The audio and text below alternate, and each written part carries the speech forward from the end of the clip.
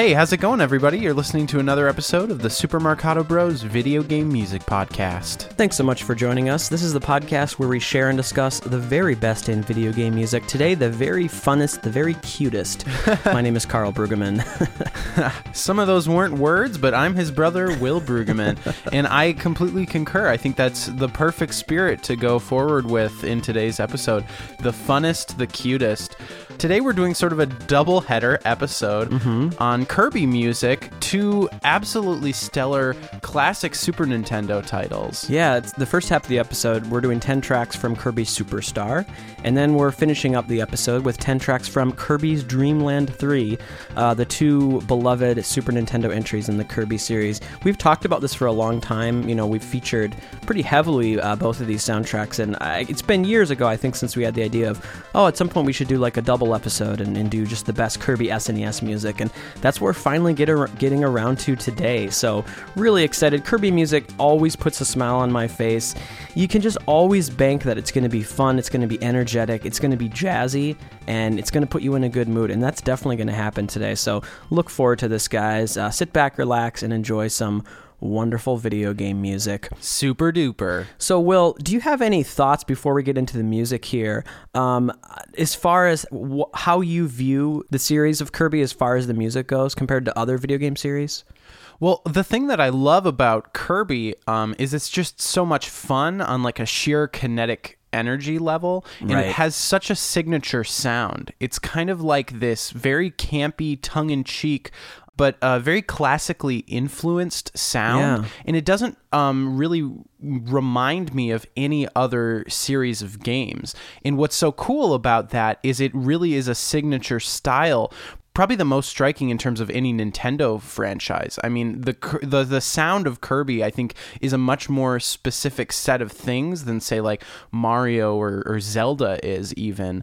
And what's fun about that is, you know, last year we did that episode on that kind of recent game, Kirby, the Planet Robobot or whatever. Yeah. And that sound, I mean, even down to like the timbres and the instruments, sounds so similar to, I mean, like what we just played in with. Well, yeah, weren't there pieces of music that they used like Super Nintendo samples mixed in with modern virtual instruments? Right. So yeah, in some ways, the Super Nintendo was a time for the series composers such as Jun Ishikawa that they really were able to stretch out and come into their own. And so when I think of Kirby music, the first type of sound that I think of is actually the Super Nintendo, because you're able to have more channels and you're able to flesh out these jazzy chords and this level of ambience mixed with catchy melodies that I think is classic Kirby. Now, obviously, the series started on the Game Boy in 1992 with the first Kirby's Dream Land, so there is some classic nostalgia tied to that, but I'm of the opinion that the Super Nintendo was a system where this series really kind of came into its own. So really excited about this. The thing that's interesting, though, is even as early as the Super Nintendo, I feel like they were already trying to sample older sounds. Like, I feel like that's true. These composers are trying to make the Super Nintendo sound like a Game Boy. Like, that bass instrument kind of reminds me of the sawtooth kind of bass sound that you'd get on the Game Boy. That's a good point, Will. And that sound that maybe sounds like a flute or something, that's the melody, I feel like is actually just trying to be kind of like a square lead. Well, I think part of that is what we just heard playing in was Float Islands, and that is a melody originally from the first Kirby's Dream Land. So I think whenever they do these remixes, and a significant amount of Kirby Superstar features melodies from earlier 8-bit Kirby games, and when they're remixing those songs, there is kind of a mandate to kind of harken back to some of the tones that we first heard. So that's really cool. But yeah, in my opinion, the original melodies, you don't hear that quite as much. You hear a lot more unique instruments, you know, tubas and synth leads and things like that. So, all right, should we get into it, Will? Yeah, let's do it. All right, like we said, you heard Float Islands up top, and we're going to start today with Kirby Superstar, which came out in 96 for the Super Nintendo, composed by series leader Jun Ishikawa, as well as kind of a mysterious figure, Dan Miyakawa. He wasn't featured on any other projects in this series, so I don't really know anything about that other gentleman, but he was also credited. Let's move on to a really interesting original piece written for this game. This is White Wing Dynablade. Let's take a listen.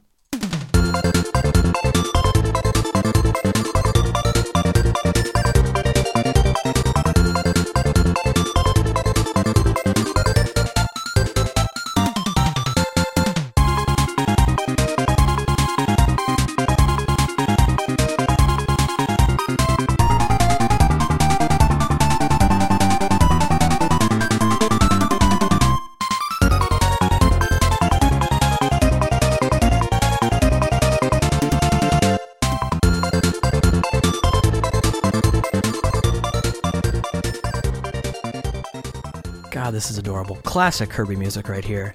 This is White Wing Dynablade, composed by Jun Ishikawa and Dan Miyakawa. This is definitely a Jun Ishikawa composition. This is from Kirby Superstar for the SNES.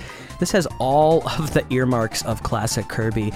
Those harmonized, those really fast harmonized arpeggios that you hear throughout this whole track, the crazy fluid jazz changes, modulations that you hear, which is really expressive and experimental, really catchy melodies, energetic rhythms. This has everything about it that I point to for things that set Kirby music apart. It's such a great marriage. I mean, I think the visual design of the character of Kirby is almost like the essence of cuteness.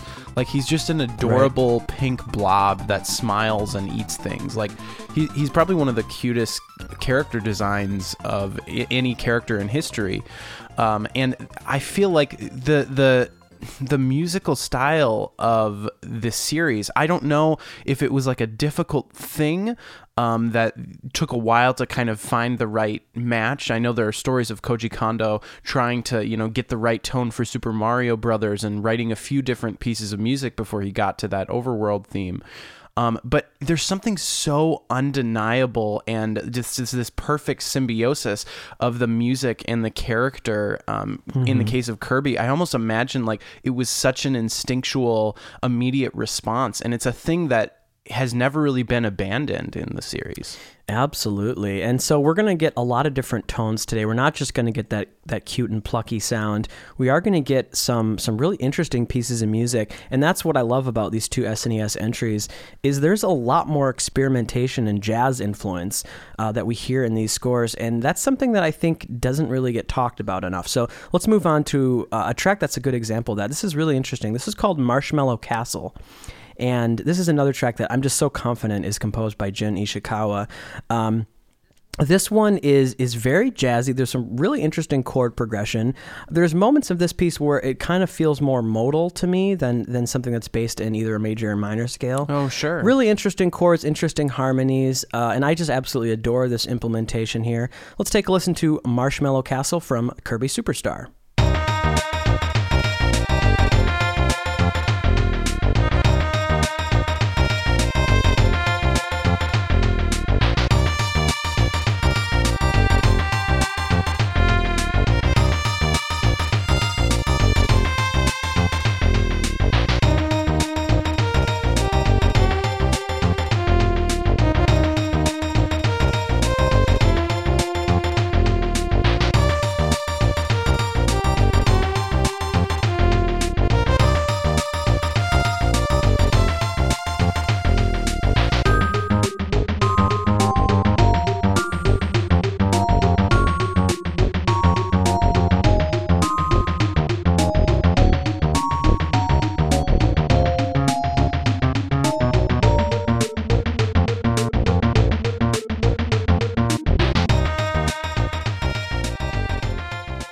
You guys are listening to Marshmallow Castle from Superstar. This is such a perfect piece of music. Chronologically in the game, it's one of the first examples you hear of this different sound. And in the series, it's quite a change of pace. The tempo is slowed down. The chord progression is a lot more wandering, and it's not quite as feel good. It doesn't give you all of those like really positive emotions that, a lot of this, like really Kirby music is kind of like this drug where you just get this fix of, endorphins, where Sure. This track isn't really trying to do that.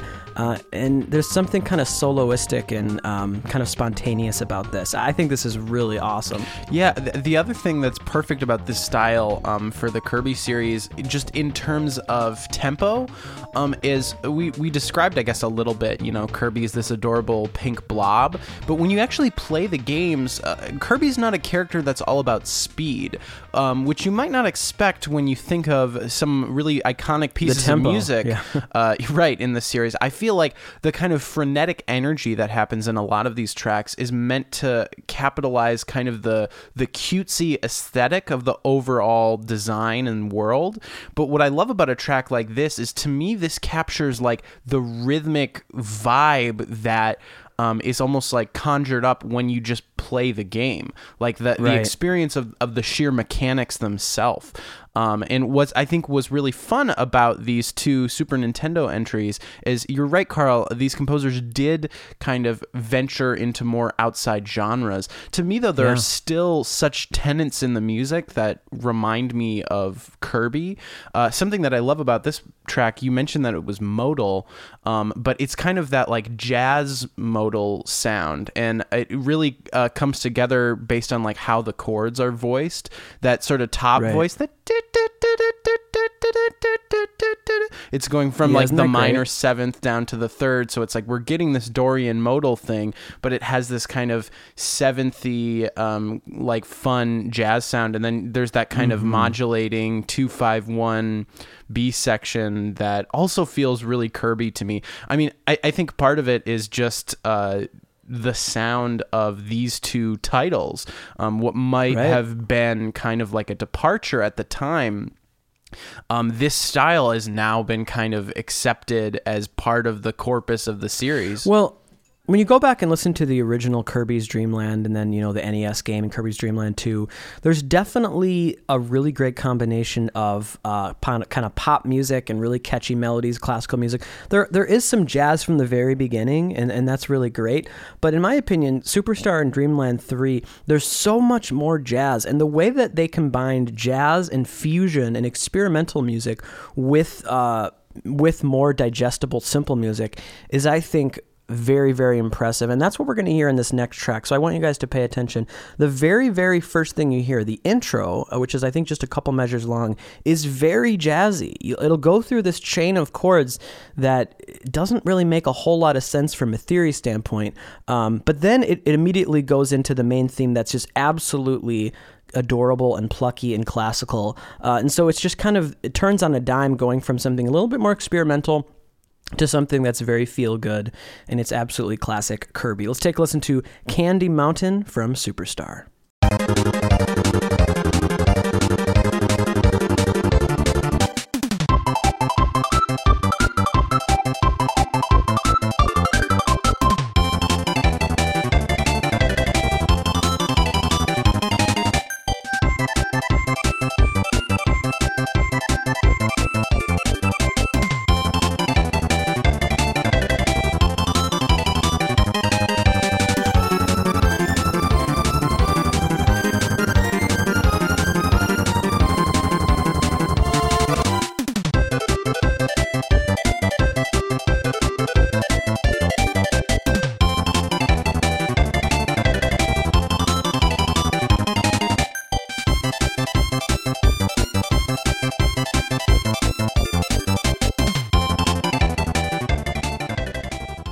You guys are listening to Candy Mountain from Kirby Superstar. And you hear what I'm talking about there, Will, where it starts off in one direction, and then immediately you're thrust into this classic Kirby sound. It's just, it's a melody and a rhythmic sequence that reminds us of a lot of folk music and classical music. But, you're combining it with just a little bit of jazz fusion. Right, yeah. I think it's like, because that kind of it sounds like a sharp 11, like Lydian kind of chord, but it keeps being modulated down a half step and then back up, and it's interesting. Yeah, it is very jazzy if you were to examine the kind of harmonic implications. Yet at the same time, the way it's implemented with those instruments and kind of like at that fast, very plucky, arpeggiated rate, it sounds like Kirby right off the bat. I mean, to me, it's like that is part of the Kirby sound, like slightly more luscious harmonies. I think one of the things that I love about Kirby music is it's so unpretentious. It's I think people don't necessarily give it enough credit for having musical ingenuity, for having these great melodies and these really rich chord progressions, because I think people hear the presentation of it. And that's one of the things that I really admire, because I do think there are video games that go for kind of a plucky, cute aesthetic, and they're a little bit more... Because I said tongue-in-cheek, but tongue-in-cheek in the sense of that it's overly simplistic and that it feels like it's holding something back. But what I love about Kirby music is I think it gives the listener the impression that it's very non-threatening and unassuming and simple, but it's not really also simple when you look at it underneath the hood. There's a lot of advanced harmonies and things in terms of the arrangement, just really complex, very notey, ornamented lines. Well, it's basically going for a type of music, but it's basically this music on drugs, or it's this music on steroids. And that's what you get for a lot of video game scores, where it might be a classical thing or a rock thing, but the video game version of that, Nintendo's known for this, is going to be so souped up and a little bit weirder than any other, classical music you've heard or folk music you've heard. And so that's kind of what we get with the Kirby series. So now we're going to move on to, I think, the most beloved melody probably in the entire Kirby series, the most famous melody. This is used in countless other games in the series, in the Smash Brothers series.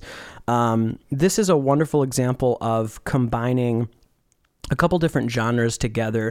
There's a clear folk influence in this track, and it reminds me, I don't know if you would agree, Will, but it kind of reminds me of like Russian classical folk music. Yeah. Do you know what I'm talking about? Yeah, totally. All right, so let's play this. This is the first time in the series this melody was ever introduced. It's Run, Kirby, Run.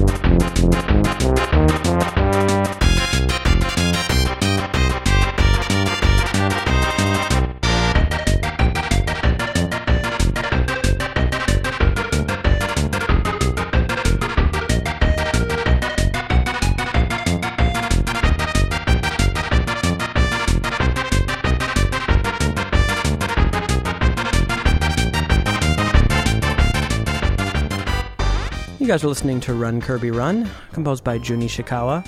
Dan Miyakawa is also credited. I really don't know how much he did on the score. I'd be curious to find out his contributions. This is from Superstar. First time hearing this infamous melody. Wonder what it was like playing this game for the first time. I wonder if there's any fans that knew as soon as they heard this, wow, this is going to be a classic. Because it's an absolute classic for video games. One thing that I think is so impressive about it is every single section is so melodic and so memorable.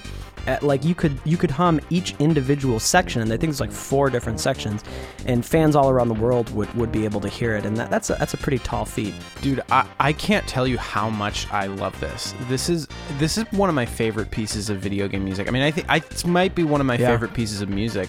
It's perfect. Like I don't know. People think I use hyperbole a lot on this podcast because I get really excited about something I love, but I really think this is perfect. I mean, the melody is just so flawless. You can't change a single note and make it improved. And it's understandable, in the section like ba ba ba na na da na na na na na na. There's such an economy of notes, and they really stick to that motive. They really commit to it. They don't add any flourishes or ornamentations. When they sort of change it, they keep the same rhythmic context. But I still think it's perfect, even when it's going into da da da da da da da da da da. It's not just about like a really simple, basic few note idea. It's like, you have this incredibly simple and iconic motive that feels like timeless and classic, but then you go into this kind of really fun dancey section. What I love about it is, you're right, Carl. I mean, this could just be a great piece of classical music. It sounds like something from like a Russian ballet, Russian or Hungarian. I think the reason why we have that association is because it's using that modal Aeolian minor, where oftentimes in classical music they would make the 5 chord, often called like the dominant chord, they would make it major so that it could have this kind of more classical dominant tonic function. But what happened in a lot of the 19th century in Europe is there became this idea of nationalism, and a lot of different countries trying to find their sort of musical folk origins, which is why I think this track, having that kind of modal sound, it reminds us of, it reminds us of, Russian composers or even like Hungarian composers, and it has that sound to it. I think that's very true. I love the 1-2 punch of that piece followed by this piece. If you open the soundtrack, they're right together, and I'm really excited to move to this. The next thing we're going to do is Hilltop Chase, and this one has a similar tone to it because it's very fast-paced and it's in a minor key, but this one is more of like a ska feel, in my opinion. It kind of reminds me of this very devious. This is like a devious ska song that I could actually hear a ska band perform, and I think it'd be a really awesome cover. I don't think I've ever heard that in the video game world, so there's some ska band out there that's got to do a live remix of this. Let's take a listen to Hilltop Chase.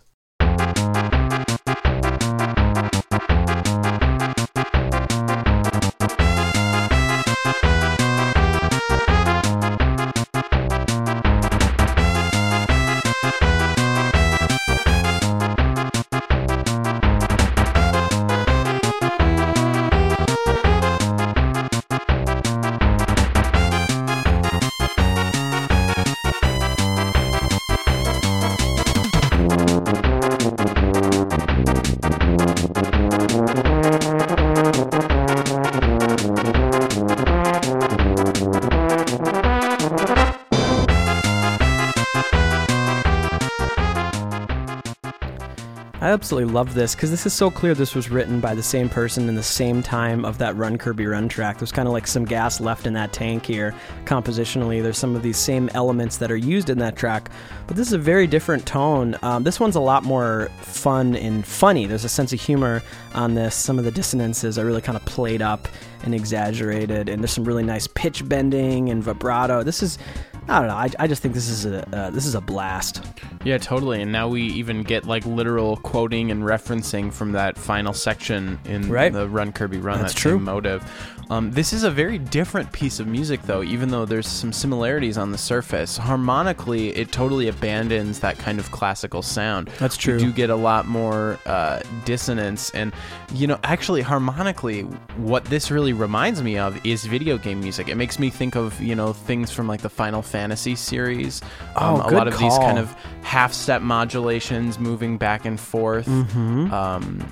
Yeah, I'm really curious. I want to explore more kind of like older anime music and see if there are some traditions there musically that may have influenced a lot of early video game music, because there are certain things that are just kind of common things that I imagine were just like in the ether in Japan at the time. Mm-hmm. And I don't necessarily know the origins for it. I mean, a lot of times when we talk about some of like the, influence of jazz fusion or, Japanese pop music in the sound of video games, and we talk about, the influence of Japanese film music and even American film music and anime, but I really like to do a deep dive into some slightly older anime and Japanese film composers, because there's certain moves like that harmonically that I just kind of suspect have slightly older roots than maybe we've ever gotten to explore on this show. Yeah, that'd be interesting. Like, where did all this stuff come from? Because you hear it crop up time and time again,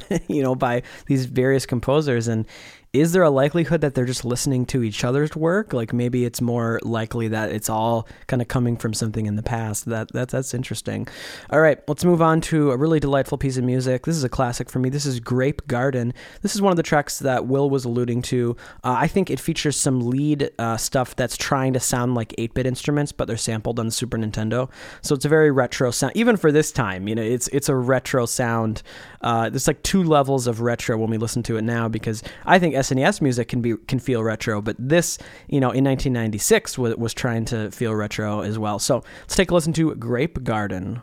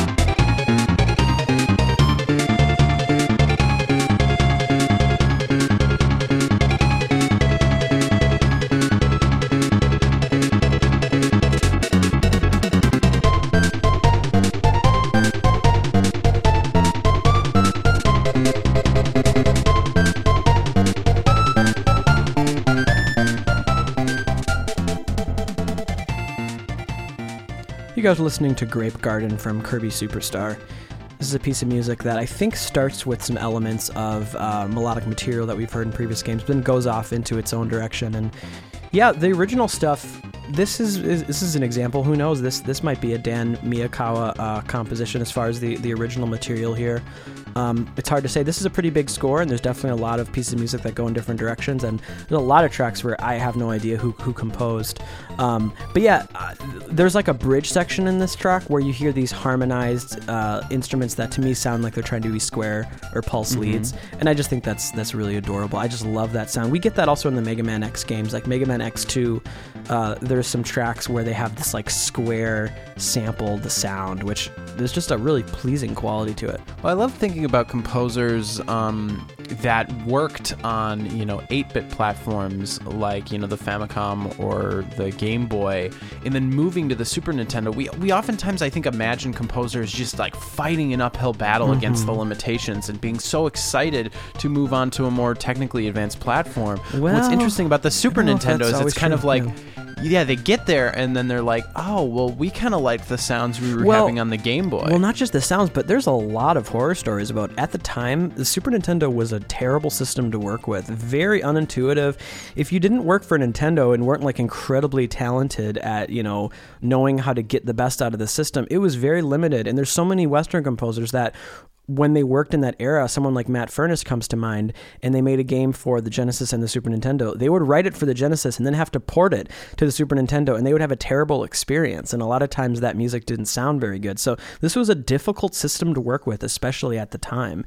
But it's just interesting to think about the different solutions to that. I mean, I think some composers really rose to the occasion and created these beautiful kind of orchestral, imaginative soundtracks, something like Chrono Trigger. They're almost all Japanese composers that were able to do that. Yeah, the Final Fantasies and what have you.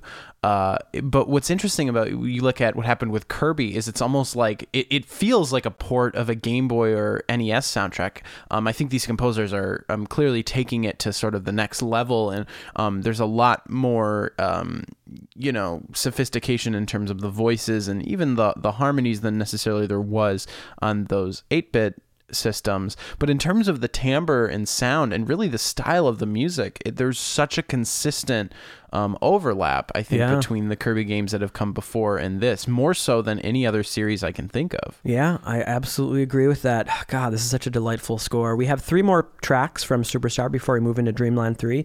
And for me personally, as much as I love Superstar, Dreamland 3 holds a really special place in my heart. I think it's a very special score, so I'm really excited to get to that. Let's move on to we're approaching the end of the score here, and there's a lot of interesting pieces of music in a lot of different genres.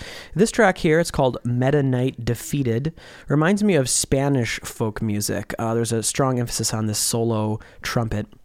Has a lot of expression. Really like this track. Let's take a listen to Meta Knight Defeated.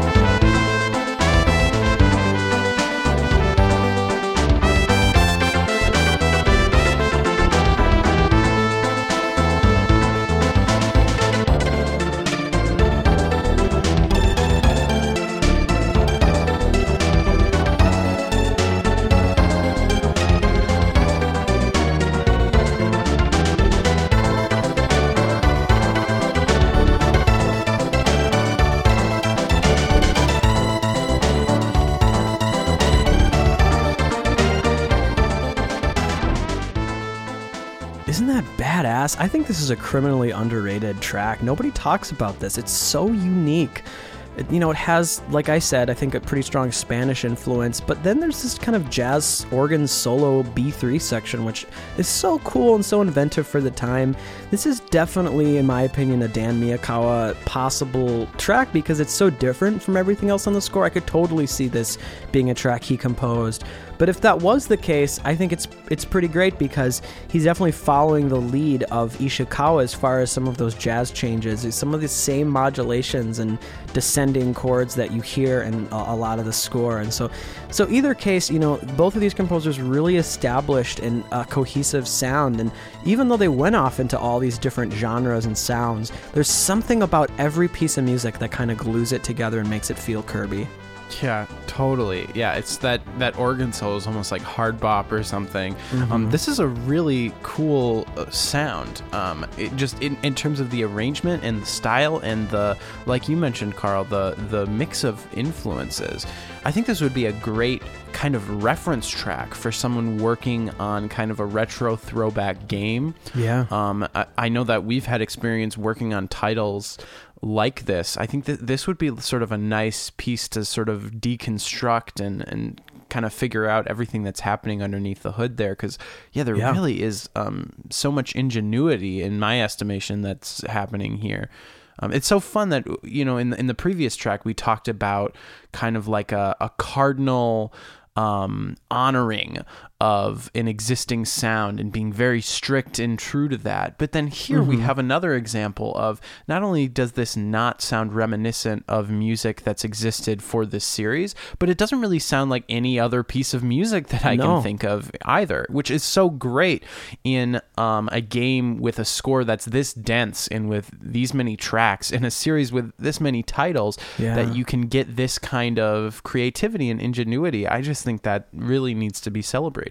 Well, and this first game came out in 96, but it should be mentioned that the game we're going to move to next came out in 97, so it's only a year apart. So they composed a lot of great music. This was an especially creative period, I am of the opinion. So, all right, let's move on to a piece of music called Floating Away, and I think this is very important because when you listen to the sound that was established on this track, both the instrument samples that are used, the groove, the chord changes, the atmosphere, it was a really special thing that composer Jun Ishikawa continued to explore and went back to in his next game, Dreamland 3. So this is a really classic Kirby SNES sound here. This is Floating Away from Kirby Superstar.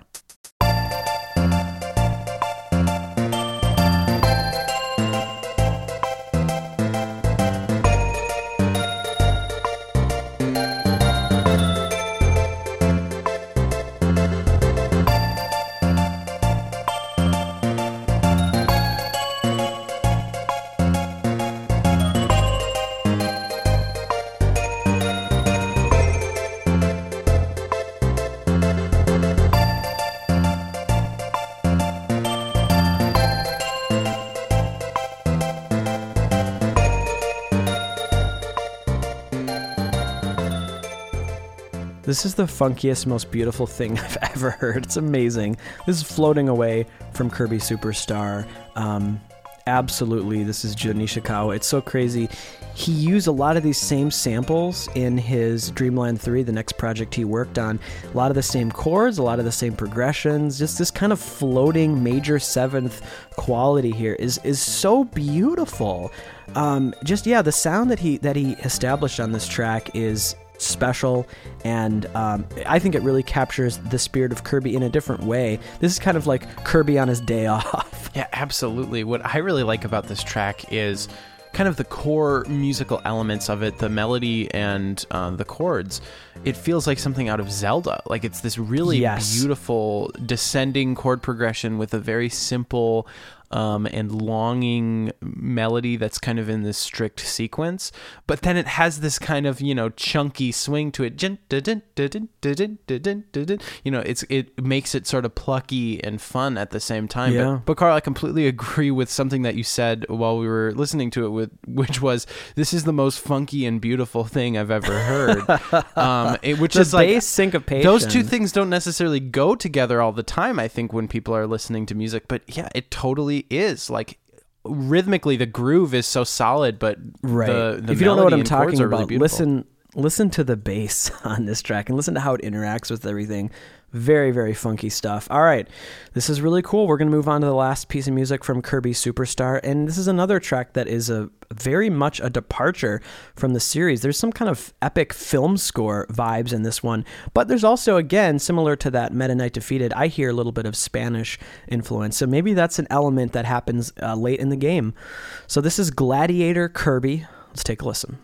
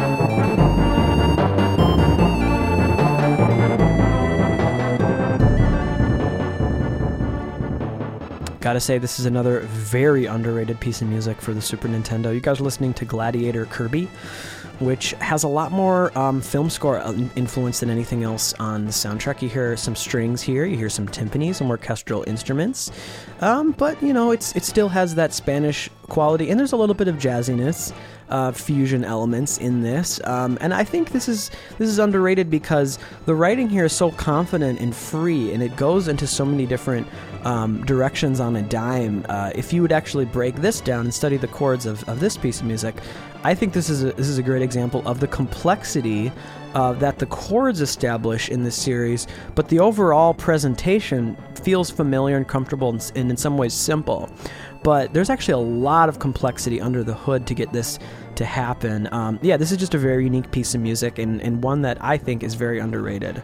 Yeah, I love this one. I have to be honest, I'm not really familiar with this track, but this might be like sort of a standout of the day so far for me. I mean, it has so many really creative and fun sections, and it feels like Kirby music, but it also has these sort of distinct other influences.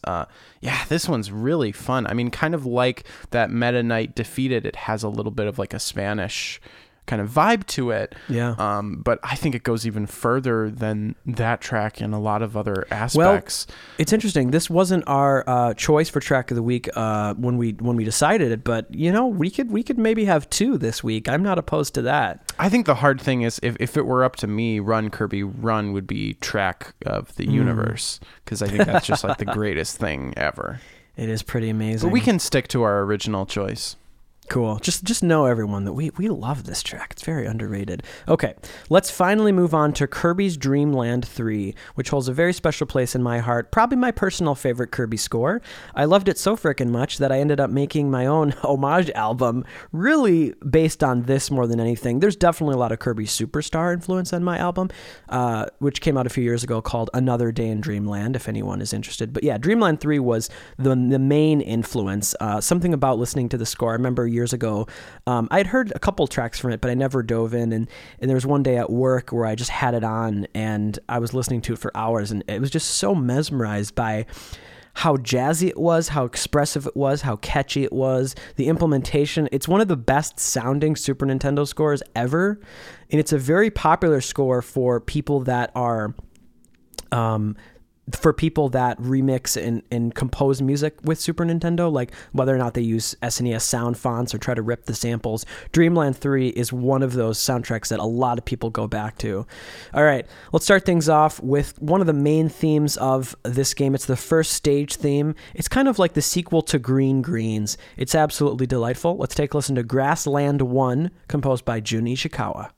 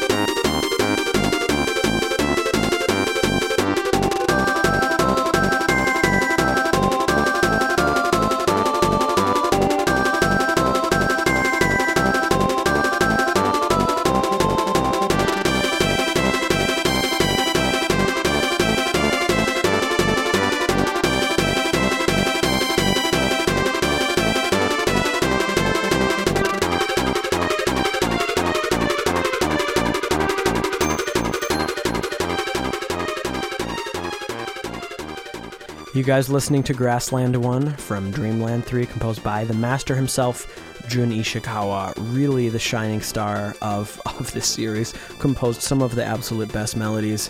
This is phenomenal. It kind of takes everything that this composer has learned throughout his time working in the series, but it's so much more advanced, and it is this fusion, no pun intended, of so many different influences, so many different styles, but the overall package just feels so natural and makes you just so happy. What's crazy about this is it is kind of using the DNA of the Green Greens theme in terms of the accompaniment and arrangement and everything, but it's such a fantastic new melody, it almost doesn't matter. Because it is a quite simple chord progression to Green Greens. The great thing about that piece of music is it's such an iconic and catchy melody, but this is also an iconic and catchy melody. I mean, the this crazy might thing be a about little Kirby bit... is there are so many fantastic melodies in this series that kind of tread over similar grounds. What I love about Jun Ishikawa's style as a composer is he's so pure. He really gets to the heart of an idea. There's not, there's not more notes than need to be there. Like the way that this wraps up, ya da da da da. It's kind of like as simple and as pure as it can be, but it's that juxtaposed with a really frenetic kind of frantic accompaniment. Well, it reminds us also of Run Kirby Run. There's some certain melodic fragments where Will was saying when you listen to this, you can tell this is the same person who wrote Run Kirby Run, and that's true. It was Ishikawa.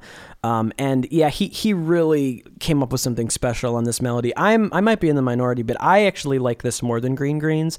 I think this is such a wonderful piece of music. It's not just about the quality of that initial melody, but this track, and part of it is that it's on the Super Nintendo, it's able to explore and take that idea and expand upon it, add interesting harmonies, and talk about those harmonized pan flute flurry of arpeggios that you hear on the left channel. It's so much more jazzy than what was possible on the Game Boy, because you have these extended sevenths and ninths on these chords. Just such a delight. Oh my gosh. So excited to continue with this score. All right, let's move on to Grassland 2. Now, what's crazy is that you listen to a stage theme like a Grassland or a Ripple Field or a Sand Canyon, right? And you're like, wow, that was so great. And then there's two more. For a lot of these stages, there's 3 separate themes, all with new melodies. And they're all so good. It just boggles my mind. Let's take a listen to Grassland 2, which is also a wonderful piece of music, composed by Jun Ishikawa.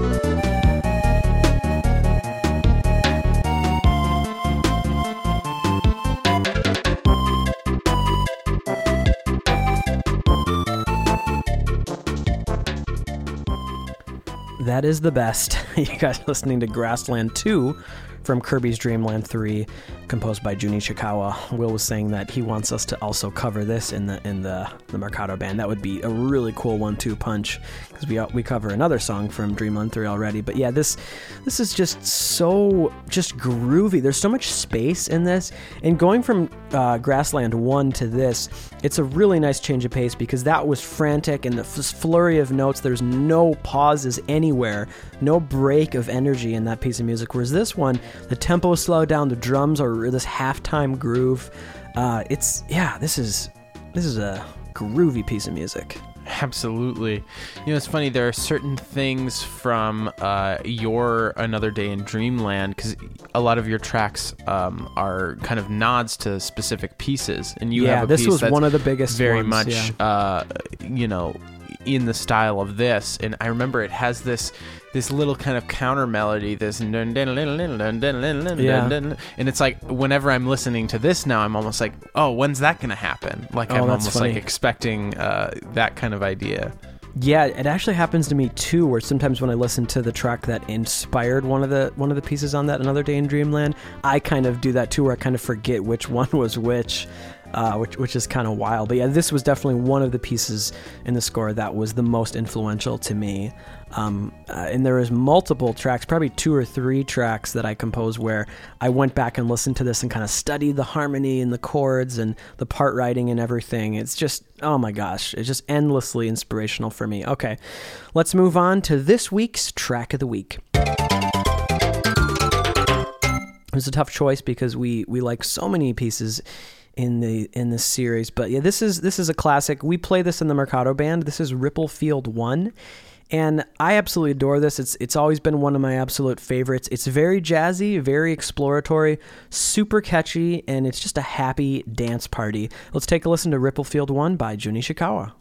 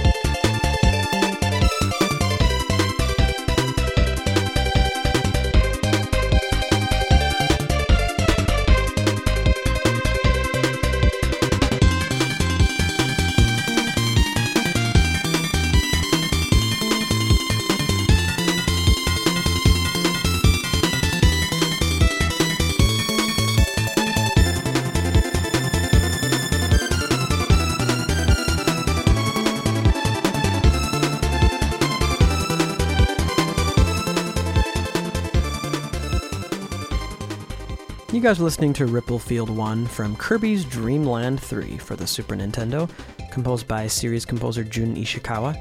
And Hirokazu Ando is also definitely a legend in the series and composed a lot of great music. None of his work is featured today, but it's okay. Yeah, this is such a special piece of music. It kind of, for me, takes almost everything that works about Kirby music, and it's just presented in such a strong way. I think the melody's great. I think it's really beautiful. There's a lot of modulation and interesting chord changes. Difficult to learn and perform, I will say. It is a little bit ADHD, where it kind of goes to so many different directions so quickly, and only Kirby music does that so effectively. But yeah, this at the end of the day, this is just a piece that makes you smile. Totally. God, what a beautiful song, and what a fun and just uplifting arrangement. I love that we get to do this in the It's band. one of my faves. This is one that I kind of don't want to get rid of. Sometimes this is a song that we always have to axe when we're performing if we're going long, just because it's so physically Especially for me. draining to play. I have to play the know. this harmonized arpeggios. God, that's hard. I remember practicing that for weeks on the upright piano of the place I used to live in to prepare for our very first show. And I remember just like every day I had to like warm up my hands and just dig it. And now I can do it pretty consistently. But yeah, it's one of those examples of video game music that was never intended to be performed. Okay, let's now move on to Ripple Field 2, which is also an amazing piece of music. Let's take a listen to this from Dreamland 3.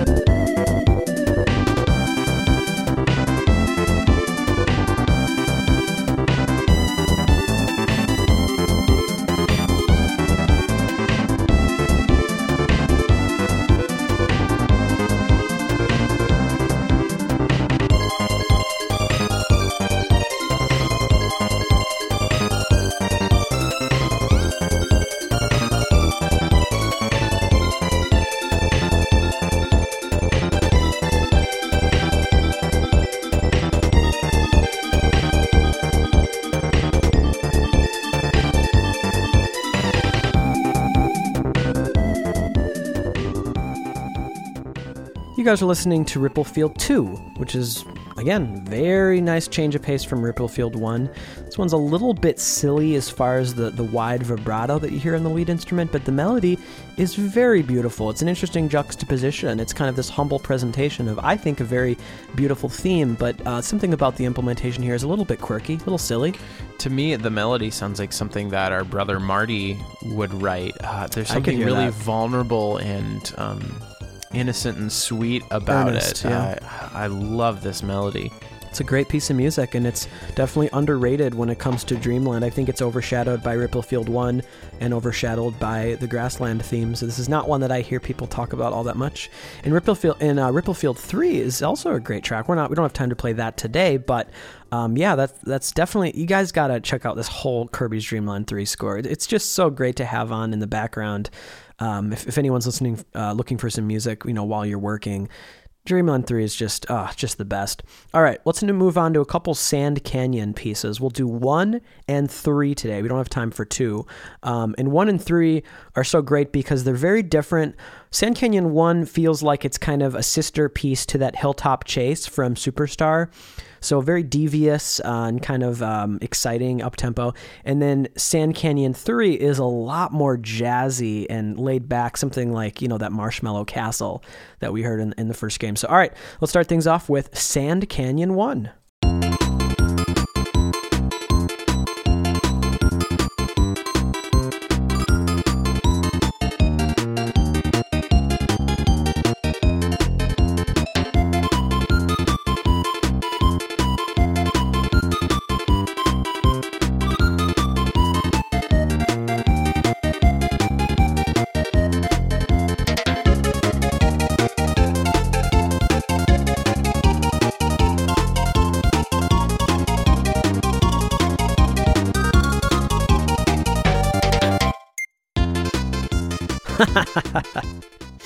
The star of this is the final note of the loop, that piccolo note on its own. It's hilarious. I mean, this music has such a good sense of humor, but it wouldn't be interesting if it didn't have great melodies and interesting chords underneath it. Otherwise, it would just be annoying. And I think it's just a humble presentation, because a lot of people don't take Kirby music seriously because it's so cutesy and over the top. And I think that's in some ways a little bit unfortunate, because if you go under the hood here, there's so much great stuff happening. Very reminiscent of that Hilltop Chase theme. I actually enjoy this track maybe slightly more than that. I really, really like the interesting chord progression that this one has, resolving to that major 1 chord. I think is really effective. One thing that I really like about this game is the drum samples. I think sound so good, and they're very hard hitting, and they just add a lot to the overall mix of these tunes. Like if you mute the drums, it's almost like you're muting like 60% of like what makes the track sound good. That's an interesting idea. I think the sense of rhythmic propulsion and constant subdivision is really important to the identity of a lot of these pieces. There's one quick thing I wanted to say before you give your thoughts. One rhythmic thing I love about this is the going from the dun dun dun dun to the dun dun dun dun. I think that's really cool and effective. Sure. Something that I really like about this track, just contextually, it being, Sand Canyon, we've talked at great lengths about some of the musical cliches that are used time and time again in video game music. Probably one of the most egregious is for desert levels, trying to make them sound like, Arabian music, and using the augmented second and, using harmonic minor scales and everything in a way that sometimes feels insulting and insulting at worst, and at best just kind of unimaginative. But something that I love about this track is it uses just a splash of that kind of augmented second, so you get just a taste of kind of, like a Central Asian character, yet it doesn't really abandon the kind of harmonic and rhythmic or melodic style of the Kirby series. It's just like a little color of it, which to me makes it so much more unique and interesting, because it's almost like it feels like having like desert wallpaper in a children's room as opposed to like a 3D virtual reality being in an actual desert. You know what I'm saying? Like it's kind of like the cartoon equivalent of it, and it doesn't just feel like a throwaway device. It feels like that little nugget of inspiration was used to make a killer Kirby tune. Yeah, and it is different. It's a different tone than other stages in the game, and so there's something about being in the desert that you kind of hear in this track, but it doesn't use the cliches, and for whatever reason I just don't get the sense that this would have happened in a modern Kirby game or a modern video game. I feel like if there's a sand location, it would have gone with those cliches. It would have like a sitar, and it would just be a little bit more wandering. playing. And I think the choice of going for this up-tempo kind of devious ska sound is just a really fun one. Okay, let's move on to something very interesting, very jazzy. I like this track. This is Sand Canyon 3, composed by Jun Ishikawa.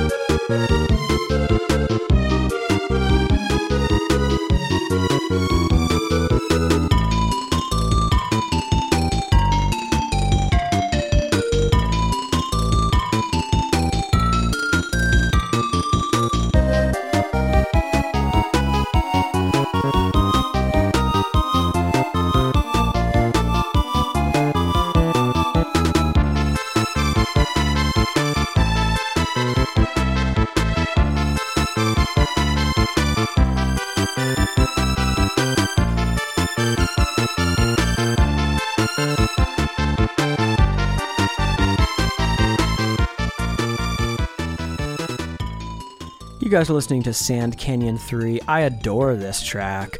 I think there's not enough said about how Ishikawa makes music that you don't really need sound effects, because you get the sense of the environment in the ambience in this piece of music. Like, those metallic arpeggios really convey a lot of this location to me, and you kind of feel like you're hearing these environmental sounds mixed in with the music, and I think on a track like this, that's very impressive.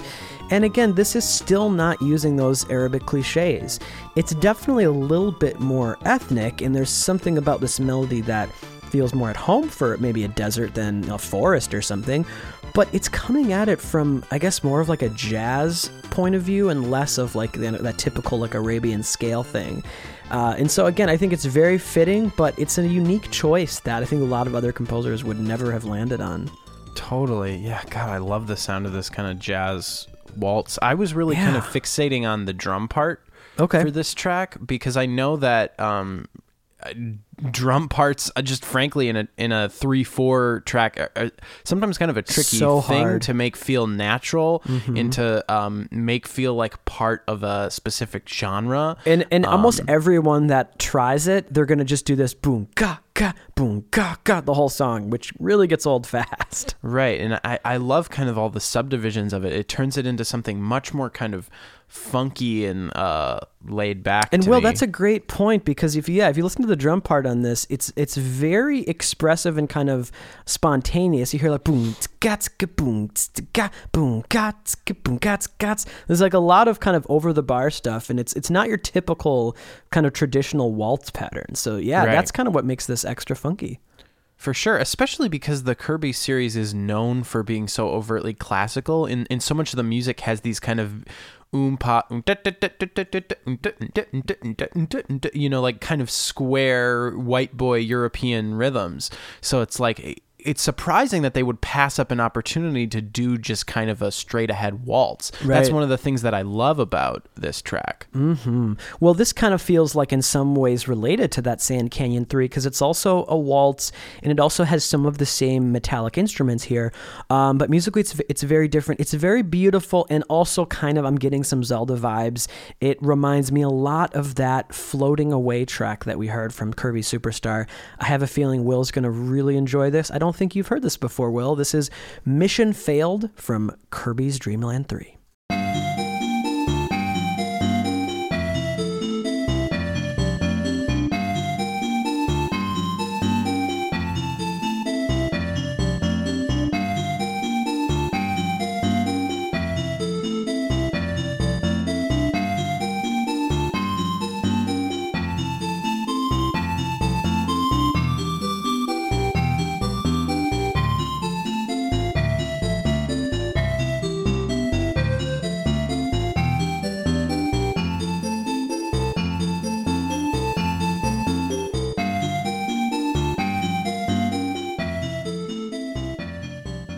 You guys are listening to Mission Failed.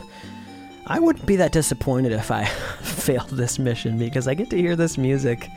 This is from Dreamland 3, composed by Jun Ishikawa. Will, what are your thoughts on this? Dude, I love this. I love the instrument choices. Yeah. It definitely feels icy, just that kind of timbre. There's something chilling about it. Another really, I think, interestingly constructed rhythmic groove. Here, no drums at all, which I think is a very effective choice.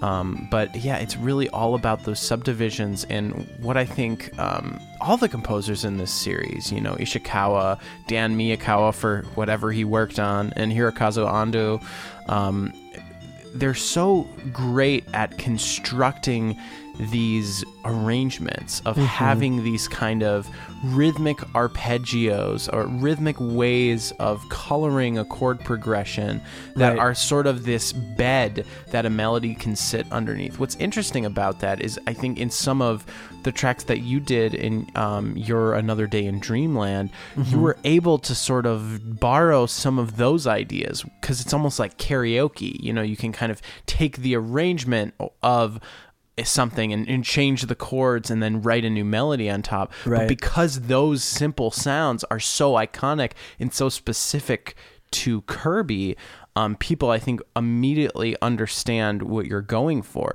And you don't necessarily have that luxury with other video game series. Like, for Kirby, you could have any kind of chord progression and do lots of different things with the melody. But if you keep this type of arrangement in this general type of vibe and a rhythmic sense, people are going to identify it as Kirby every single time. Yeah. But you can't do that with, Zelda or Mario. I mean, yeah, there are some rhythmic consistencies throughout the series, but each track is kind of its own island. That's true.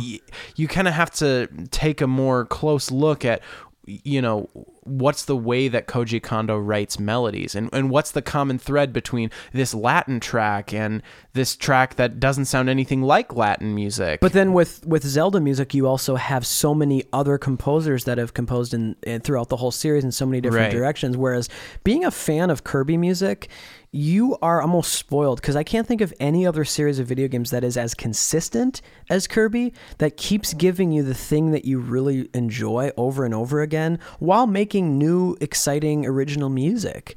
If you're a fan of Kirby music, since 1992, I can't imagine you've really been disappointed much, musically in the main series, because, 90% of the scores have been worked on by either Jun Ishikawa or Hirokazu Ando. So that's one big reason for that. Okay, let's move on to Iceberg from Dreamland 3. And this is cool because this represents the type of energy that we haven't focused on today. It's kind of that boss energy, that really experimental kind of craziness. And this is a piece of music that is so all over the map. There's this combination of sound effects and alarms mixed with jazz and improvisation. Who would probably adore this track is like Hirokazu Hip Tanaka. I think would really like this. Let's take a listen to Iceberg.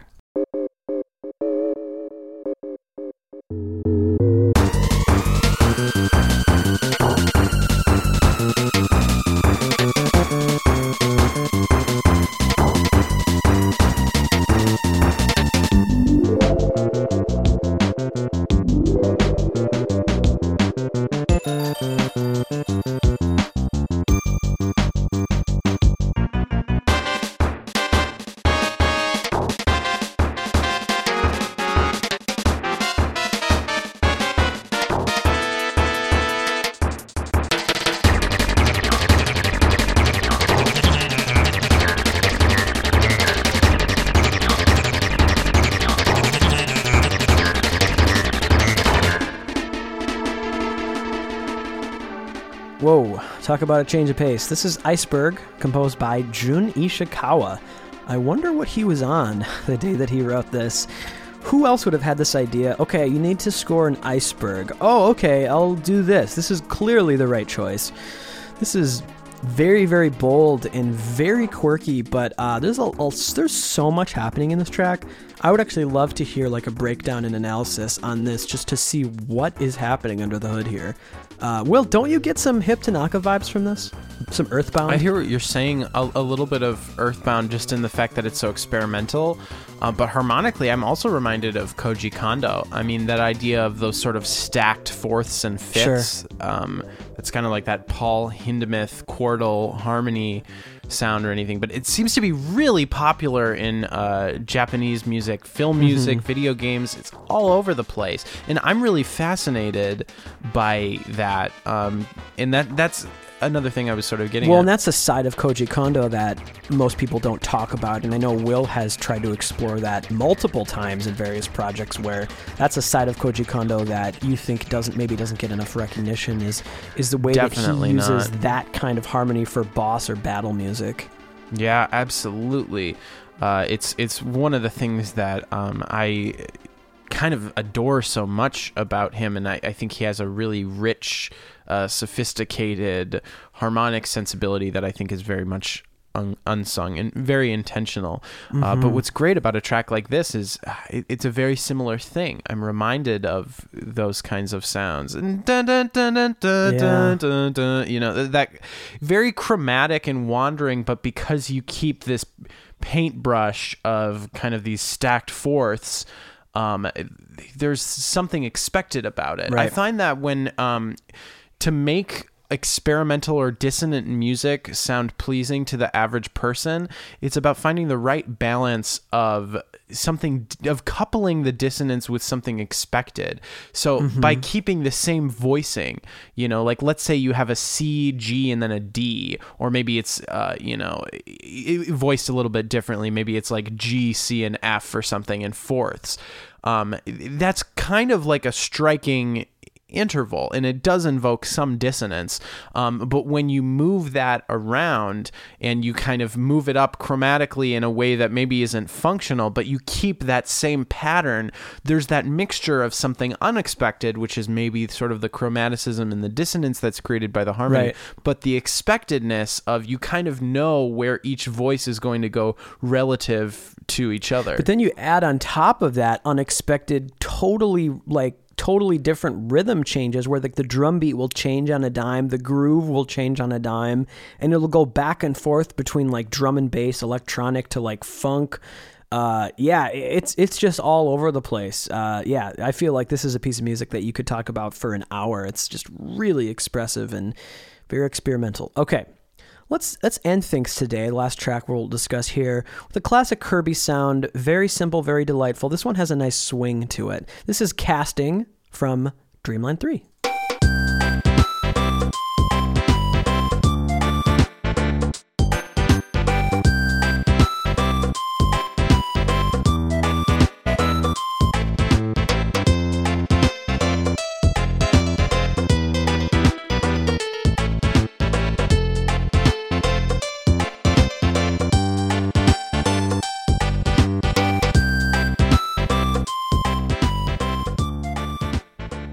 You guys are listening to Casting. I just want to say a couple quick things before we wrap up about this.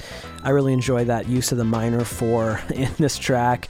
A little bit more sweetness and kind of emotional earnestness that you get in this piece that maybe you don't get in a lot of Kirby stage themes. So I'm not sure the use in the game. It's called Casting. Maybe this is near the end before the credits, maybe when you're seeing all the characters you've seen in the game. So there's kind of a nostalgia to this. Very, very sweet music. And I'm excited for you guys to hear the play-out track today because that's also a very sweet piece of music. Absolutely. This was so much fun. I love today's episode. This is maybe one of my favorite episodes that we've done in a few months. Me too.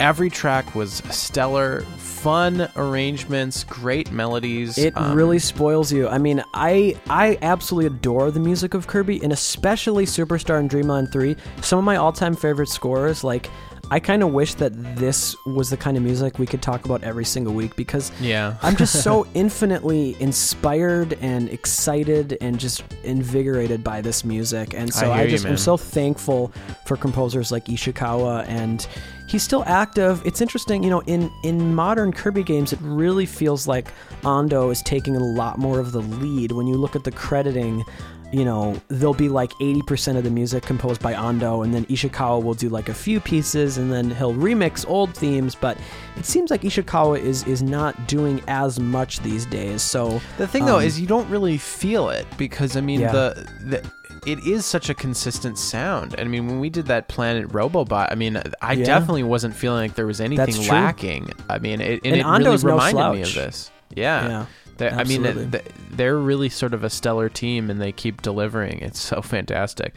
One thing that we need to mention, we sort of hinted a few times in today's episode, our Marcato band, we're actually playing a show at VGM Con, which, if you're listening to this, is on Friday. The upcoming weekend. Yeah, this Friday. That's crazy. Yeah, so if you're in the area, Midwest area, you should definitely come to Minneapolis and check it out. It's going to be awesome. A lot of cool guests, Disaster Piece, Jason Graves, 2 composer guests that will be at the con. Super Guitar Brothers will be there, which would be really cool. Some other great performers.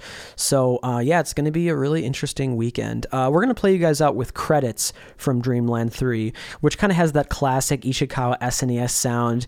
It has that kind of that vibey metallic lead and, really great jazzy harmonized arpeggios, really everything that you've come to like about SNES Kirby music. So check that out. That's going to be what we'll play you out with today. A couple things to mention. We want to thank all of our patrons for their support. We have some more Patreon episodes coming up soon, and we've had quite a bit actually recently this season, so we'll have some more of that. We also want to thank everyone for leaving reviews on iTunes. That really helps new people discover the show. For any new fans, new listeners, welcome, and thanks for joining us. You can like us on Facebook. You can follow us on Twitter. We have a YouTube channel, which you can subscribe to there as well. And stay tuned. I know we mentioned this last week, but fairly soon here, we're going to be having some pretty exciting Marcato announcements. So you guys are going to want to stay tuned for that. I think that just about does it. Will, anything else you want to add? No, that's it for me, man. Oh, one thing that we didn't mention is that both Carl and I are kind of sick today. Yeah, let's mention at the very apologies if our voices are kind of weird today. Sorry for the previous hopefully hour. You didn't notice at all. Yeah. It's definitely not as bad as some episodes. Like, I can't remember what it was, but when I was doing the scrubbing down memory lane, there were a couple episodes I was listening to, and I'm like, oh, Carl's really sick. Yeah, there's only been, I think, a couple that I remember where while recording I sounded really, really terrible. But yeah, I don't sound that bad right now. All right, so yeah, we'll play you Let all us credits. know if you agree in the comments section. Who sounded worse? All right, my name is Carl Brueggemann. And I'm his brother, Will Brueggemann. Have a great week, everybody. Peace out.